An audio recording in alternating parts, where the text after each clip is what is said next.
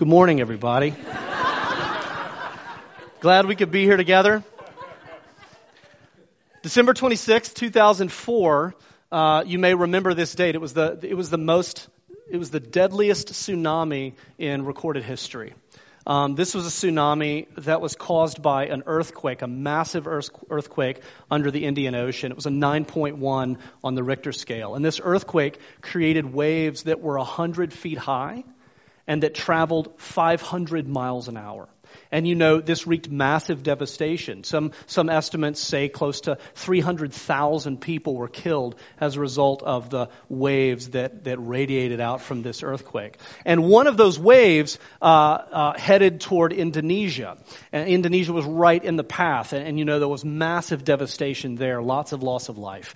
But what's interesting is there was a small tribe of people, the Moken Sea Gypsies, who lived right on the beach, right in the path of this tsunami. And while there was massive devastation all around and tons of loss of life, the Moken people survived the tsunami. 100-foot wave traveling 500 miles an hour. And the big question is, how in the world could they have survived?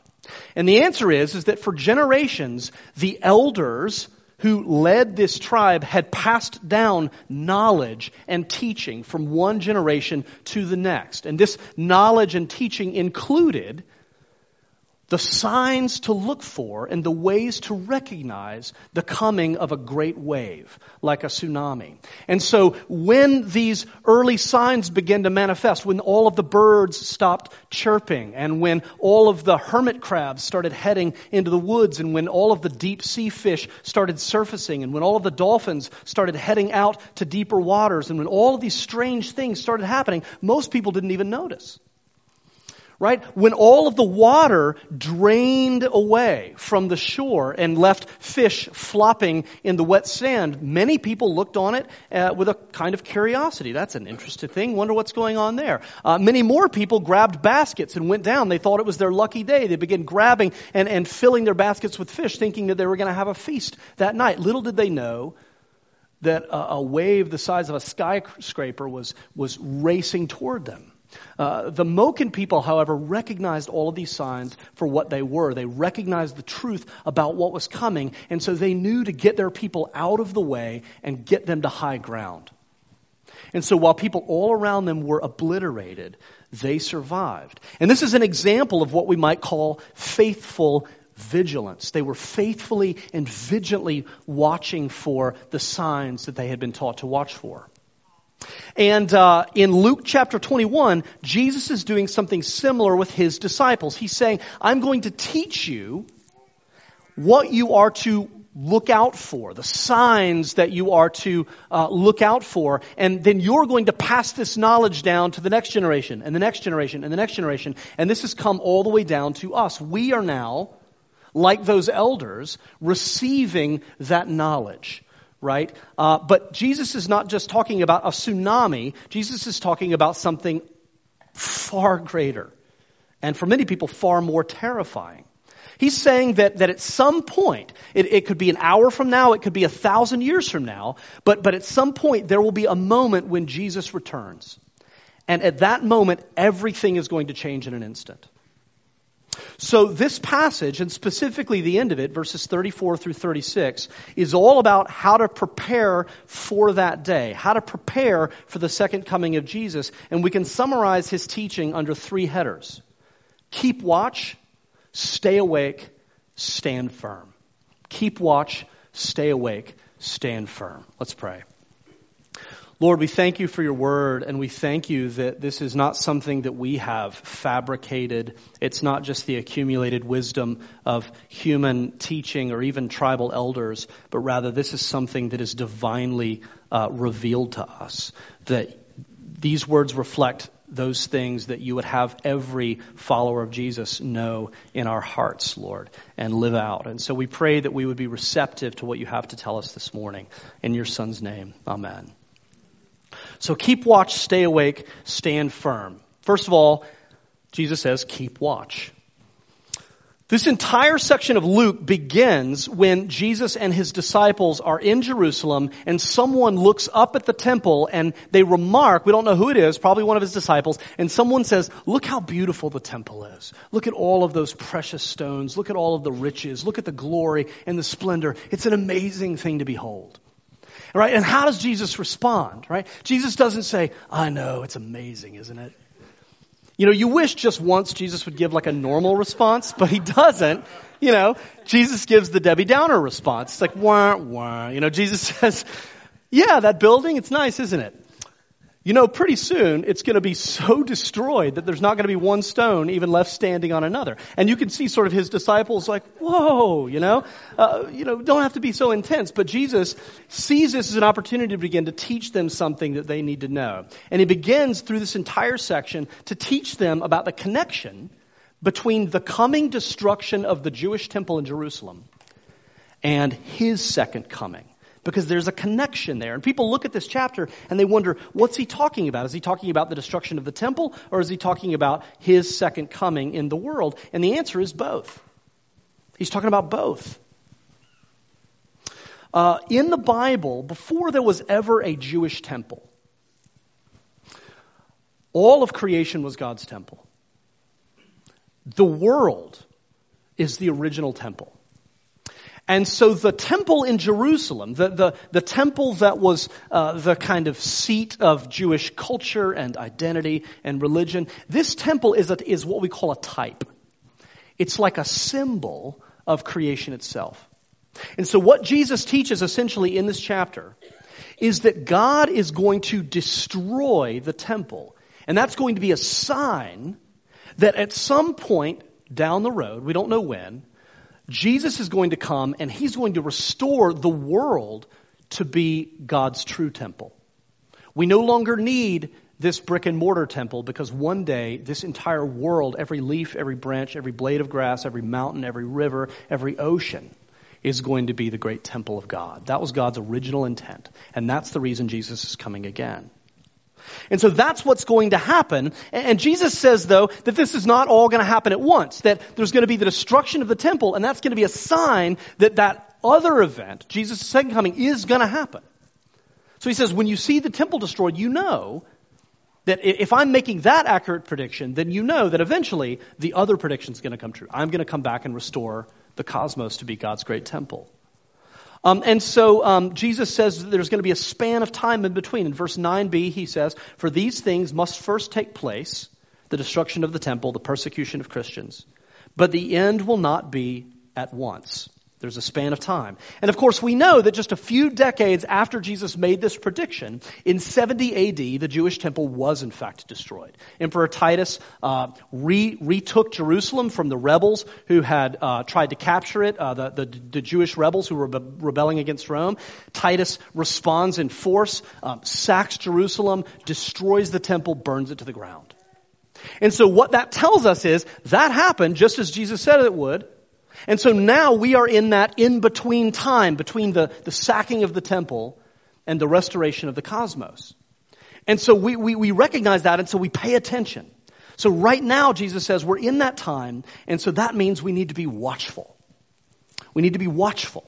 He says in verse 34, watch yourselves, lest your hearts be weighed down with dissipation and drunkenness and cares of this life, and that day come upon you suddenly like a trap. Watch yourselves means pay attention. That's the word. Pay attention. And pay attention to what matters. There was a famous experiment done at Harvard. Don't know if you're familiar with it. But it was an experiment where they created a video. And this video had 3 people in white shirts and 3 people in black shirts. And they're all moving around a room, passing basketballs back and forth to one another. And they took participants in and they showed them this video and they said, we want you to count all of the times that someone with a white shirt passes the ball, and at the end we'll ask you the total. And so these participants sit and they all watch this video of basketballs being passed around. And at the end the researchers come in, they say, how many passes did you count? And most people get it right. And then they ask the real question of the study. Did you see the gorilla? You know this study? Right in the middle of the video, a person literally in a gorilla suit comes into the middle of the frame and sort of dances around, a little bit, and just kind of walks around, right? And then just kind of walks off, right? But half of the participants had no idea the gorilla even came in. They said, "What gorilla? What are you talking about?" And they showed them the video again, and everybody said, "Oh my gosh, I didn't even see it." It's an amazing, groundbreaking study because it illustrates something called inattentional blindness. It turns out that we don't see everything that's happening around us all the time. In fact, we miss most of it. We only tend to see and to record things that we're already paying attention to. And here's the key point. If we're not paying attention to the right things, we can quite literally be blind to the things that matter most. So it really matters what we are paying attention to because that determines what we see and what we remain blind to. And the point is this. I think it is so profoundly easy to waste our lives counting basketball passes. Counting basketball passes, looking at things that don't matter, attending to things that are meaningless, worrying about things that are vapor. And we can spend so much time and energy counting passes that we miss the 800-pound gorilla. And what is that? That's what Jesus is talking about here. One day, when Jesus comes again, the only thing that is going to matter is our relationship to Him. That's the 800-pound gorilla of life. Right? And so knowing that, if you think about all of the things, just take a minute and do an inventory. What are all of the things that are weighing you down right now? Right? It could be financial stress. It could be job dissatisfaction, or maybe you don't have a job and you're wanting a job. It could be stuff about your kids, and maybe they're not doing well, or maybe they're struggling and you don't know how to help them as their parent. It could be a major fight or argument that you got into literally this morning. Getting ready for church is really hard. I saw this funny article that said, husband wonders why it takes wife so long to get herself and 3 kids ready for church. And I loved it. There's this picture of a guy just sort of sitting on a couch, and he was like, "It takes me 20 minutes. I don't know what your problem is." Anyway, so time before church can be really stressful, right? And so we come in with all these distractions. Now all those things are weighing you down. All those things are weighing you down. Now let me ask you this. How many of those things hijack your attention away from Jesus? How many of those things are hijacking you and hijacking your attention? And then here's the real question. Is it worth it to you? Is it worth it? Inattentional blindness. Your attention is the most precious resource you have. Right? It's more important than money, more important than health, more important even than time. I would say your attention is your number one resource. And if you're anything like me, it is severely limited. It is a rare and precious thing. And so the question we need to reflect on is, how are we spending it? How are we spending this limited resource that we have? If we want to be prepared for the coming of Jesus, we have to be watchful. We have to pay attention to what matters. That's the first thing I think Jesus wants us to take from this. But watchfulness requires something else. In order to be watchful, you have to be awake. You have to be wakeful. And so the second thing that we see in this passage is preparing for the coming of Christ means that we have to stay awake. Jesus says in verse 36, "Stay awake at all times, praying that you may have strength." Now, is Jesus worried about all of us literally falling asleep like narcoleptics? I don't think so. That's probably not the primary focus here. So what's this all about? Jesus says this because I think He knows that even Christians, even people who have technically been spiritually awakened, tend to live all of our lives half asleep. We live half asleep. If you're anything like me, most of the time you actively avoid having to actively engage and inhabit your own life. I will engage as much as I have to, and then I will disconnect. And then I will engage, and then I will disconnect. That sense of, oh man, I really had to be on tonight. With those people, I really had to be on. I had to be engaged. But the minute you don't have to be on, the minute you don't have to be engaged, you disconnect.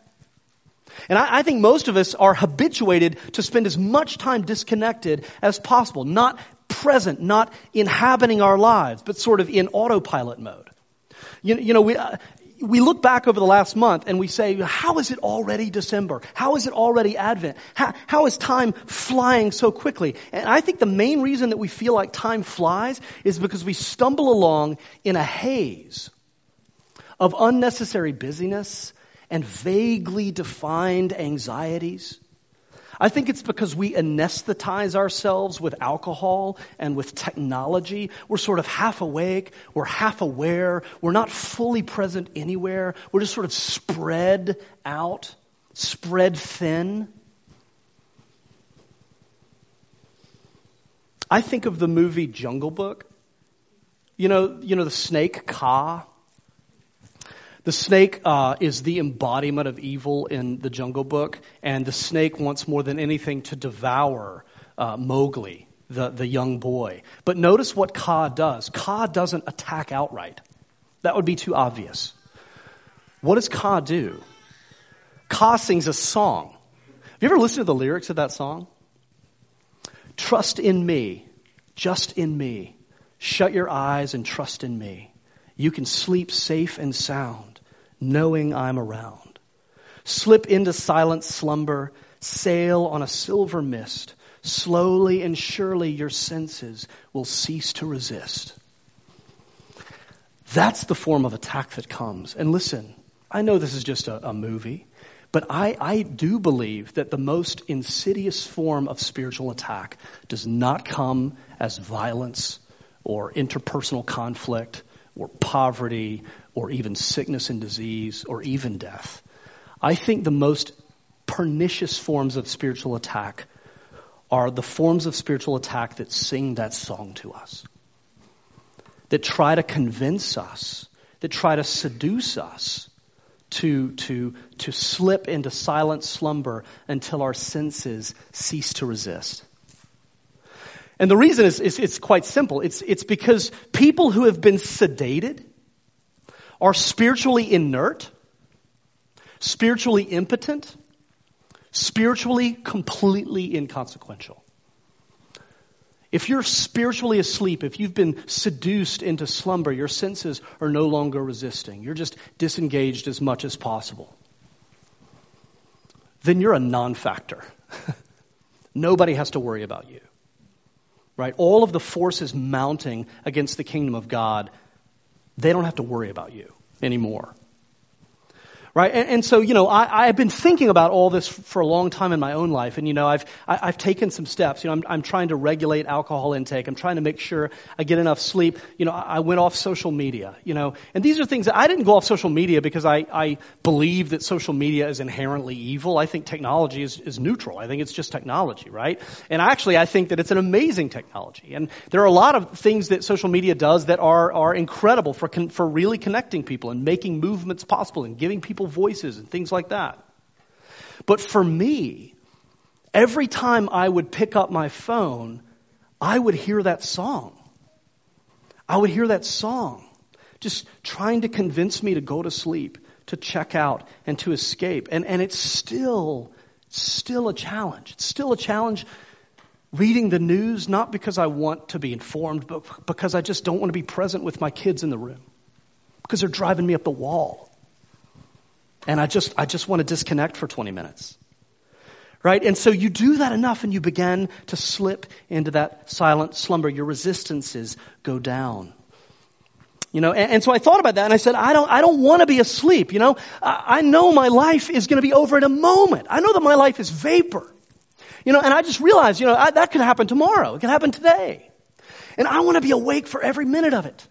I want to be awake for all of the pain and all of the joy and all of the suffering and all of the celebration. I want to be awake for the hard things and the good things. I want to be awake for the famine and the feasting. I want to be present for it. I don't want to look back in 20 years, if God allows me to be here that long, and think, where did it go?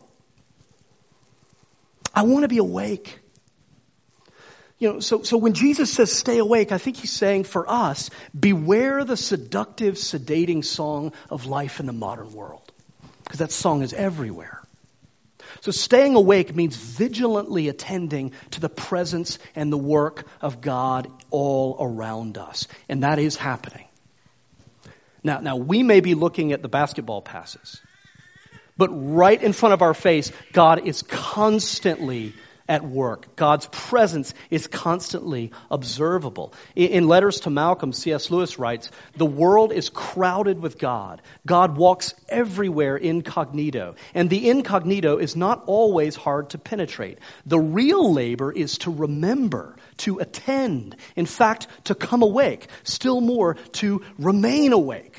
Right? Remain awake with your eyes open and your senses sharp and your eyes alert so that you can see the presence and the work of God right in front of you. I've been reminded over the last couple of weeks in powerful ways. The times when I see God most clearly in my life are the times when I fail. In other words, when I exert all of my skill and all of my learning and all of my credentials and I throw the full force of my resume at a problem.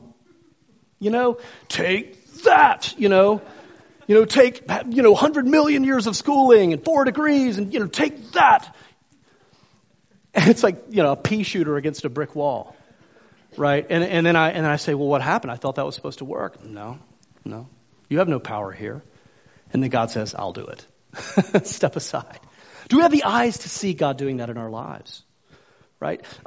Some of the most profound moments in Jesus' earthly ministry, the first moments of his transfiguration, the last moments in the Garden of Gethsemane when he's praying and sweating blood, knowing what's about to come in the form of the cross. These profound moments in Jesus' earthly ministry, the disciples missed because they were asleep. They were asleep. And so now the question is, as the resurrected Jesus continues his ministry, how much do we miss because we are asleep? I don't want to be asleep for any of this. So Jesus says, keep watch. He says, stay awake. And finally, he says, stand firm. Stand firm. In 10 years of preaching, I've gotten a lot of responses from people. Hands down, one of my most memorable responses from anyone after a service, maybe one of my favorite responses ever, came from an older man who had visited. It was the first time at Advent. He came, he participated in the whole service. At the end of the service, he beelines it over to me, comes up with a big smile on his face, holds out his hand, says, Pastor, I just want to tell you how much I enjoyed coming here and how thoroughly I enjoyed your message. I didn't believe a word of it, but I really enjoyed listening, so thanks so much. And I've always loved that because I'll take honesty any day over sort of empty platitudes and flattery, right? And so I really appreciated his honesty. But the more I've thought about that over the years, I really enjoyed it, didn't believe a word of it. I thought about that, and I've realized how often I can take the exact same approach to Jesus' words. Right? I spend a lot of time reading and studying the words of Jesus, and I actually really enjoy doing it. I love the time that I get to study and the time that I get to read and reflect on what the word is actually saying. But then if I walk away from that and you look at my life, it really seems like I don't believe a word of it. Right? Now, I don't consciously reject it. I don't read it and say, that was fun, but I don't believe a word of it. But I think that we live in a kind of information-saturated culture. And I think it's really easy to take all of the blog posts, all of the op-eds, all of the TED Talks, all of the podcasts we listen to, all of the sessions that we have with our counselors and spiritual directors, all of the insights that we receive from our yoga teachers, all of the books on the Enneagram that we've read, and we take all of that along with our own study of Scripture and the biblical preaching and teaching that we receive, and we take all of that and we put it in a big jar on the shelf labeled advice. Advice, right? And we all have an advice jar. And it's just all the accumulated input we've gotten, and we put it, or cram it all in this jar, and we keep it so that when we need to make sense of our lives, when we need a little boost of morale, when we're struggling and we need a little encouragement, we can go to the advice jar and pull something out. I'm constantly tempted to put the words of Jesus in my advice jar so that they're there if I need them, but otherwise they can just sit on the shelf. But then Jesus goes and says something like what we see in Luke 21. And just to summarize it, he says, one day I'm going to come again. But I'm not going to come as an infant born in a manger. I'm going to come as a great and terrible conquering king. And I'm going to come and reclaim the world that is rightfully mine. And I'm going to come with a vengeance against those who took it from me. And on that day, Jesus says, people everywhere are going to be so filled with dread that they will literally pass out. They will literally even die of fear. And then he says, but those who belong to me, they will stand tall. They will straighten their backs. While everyone else is cowering in the streets, they will raise their eyes to heaven because they will know that the day of their redemption has drawn near. He says there are two kinds of people. There are those who are going to die of fear and those who are going to be filled with hope, lifting their eyes to the heavens. And you read that and you realize this is not a TED Talk. This is a fire alarm. This demands an immediate response from us. There are some people who hear the words of Jesus and they reject them outright. I don't believe a word of it. But I think there are many more of us who hear the words of Jesus and we try to put them in the advice jar. These are words to consider. These are words to contemplate, but nothing more. But remember what Jesus says to the church of Laodicea in Revelation chapter 3, right? When Jesus says this to the church, he says, I know your deeds, that you are neither hot nor cold. I wish you were either one or the other. So because you are lukewarm, neither hot nor cold, I am about to spit you out of my mouth. And you read those and you realize there are those who stand in Christ because they have given their lives to Him, because they have held fast to His eternal word, because they've followed Him in repentance and faith. And there are those who have not. And there is no middle ground. There is no middle ground. So these are the words of Jesus to us, so that we would be like those Moken sea gypsy elders on the beaches of Indonesia on that day. That we would be faithfully vigilant, that we would be rightly oriented toward the world around us, that we would have the eyes to recognize what God is doing right in our midst, to read the signs of the times, specifically that we would keep watch, that we would stay awake, that we would stand firm, so that when Jesus comes again, we would not be taken by surprise, but that we would be ready. Let's pray.